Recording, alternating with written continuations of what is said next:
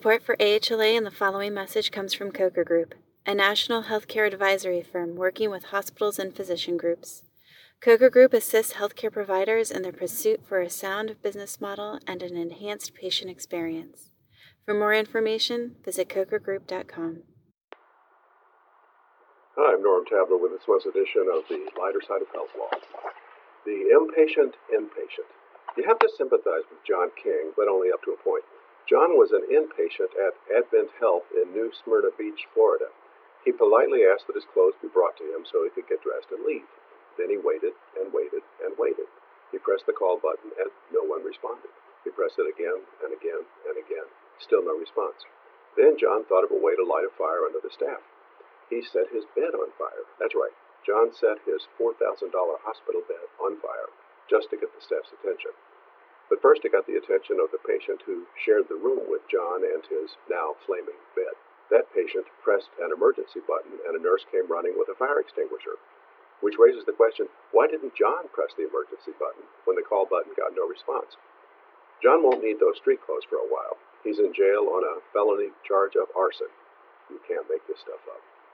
In the opinion of the robot, like a lot of other states, Connecticut has a statute requiring the plaintiff in a medical malpractice suit to submit an opinion from an expert in the same specialty as the defendant, certifying that there is evidence of negligence. After Wendy Young was injured during surgery, she sued the hospital. The hospital moved to dismiss because Wendy had not submitted the required expert opinion. The trial court agreed and dismissed Wendy's suit. Sounds cut and dry, doesn't it? Well, there was a wrinkle. The surgery was performed by a robot. Part of the robot fell off and landed on Wendy, injuring her. So what was she supposed to do? Get an opinion from another robot? The appellate court agreed with Wendy that her complaint could properly be read as alleging ordinary negligence rather than medical negligence and should be allowed to go forward. Dismissal reversed. The case is Young versus Hartford Hospital, Connecticut Appellate Court. The Procrustean Hospital Bed. Remember Procrustes, the villainous son of Poseidon in Greek mythology? He forced prisoners to fit into his punishment bed, even if it meant cutting off their legs to make them fit, hence the term Procrustean bed. Well, out west, the podiatry practice group has filed a federal lawsuit against a hospital and its orthopedic surgeons that, in effect, accuses them of using a Procrustean approach to foot and ankle treatment, although the term Procrustean never comes up in the complaint. The plaintiff podiatry group alleges that the hospital and its orthopedic surgeons conspire to make foot and ankle treatment fit their financial business model, even if that means unnecessary amputations. They allege that the surgeons amputate even though it would be better to call in a podiatrist and avoid amputation. Why would they do that?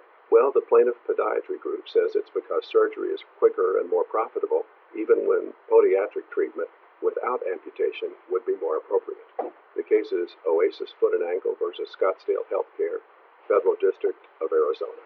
Dodging the bullet. Congratulations, you've dodged the bullet. According to a study published the other day in Current Biology, the risk of a fatal auto accident went up about 6% in the week following the switch to daylight saving time. But you're listening to this, so you dodged the bullet. And for those glasses half empty listeners, the answer is no. There's no comparable spike in the fall when we switch back to standard time.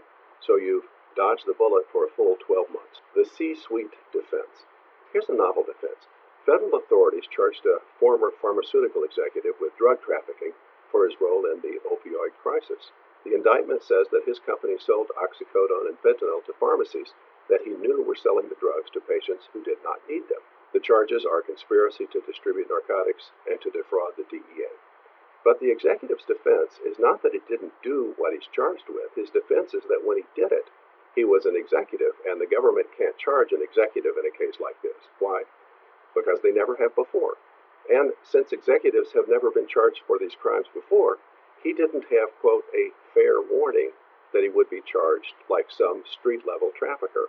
After all, the corner where he did his drug trafficking was a corner office, not a street corner. The government responded, aptly I think, that under that defense theory, there could never be a first time for any charge. After all, there was a time when charging a doctor for drug trafficking was a novelty. The court hasn't yet ruled on the C-suite defense, so we'll have to wait to find out if the defendant will have to swap his pinstripes for prison stripes. The case is U.S. versus Dowd, Southern District of New York. Hurry up, get the lead out. When Shakina Jefferson was hit in the back of the head by a stray bullet, she rushed to the hospital. Naturally, she wanted the hospital to act as quickly as possible. She may even have yelled, "Hurry up, guys, get the lead out." And in fairness to the hospital, they did get the lead out, in the figurative sense of acting quickly. Unfortunately, they did not get the lead out in the literal sense. That's right. Shakina was sent home without an x-ray, but with a bullet still lodged in her head. After several days of headaches, Shakina's spouse took her to a different hospital, which x-rayed her, found the bullet, and removed it. No word on how fast the hospital acted. Revenge of the geezers.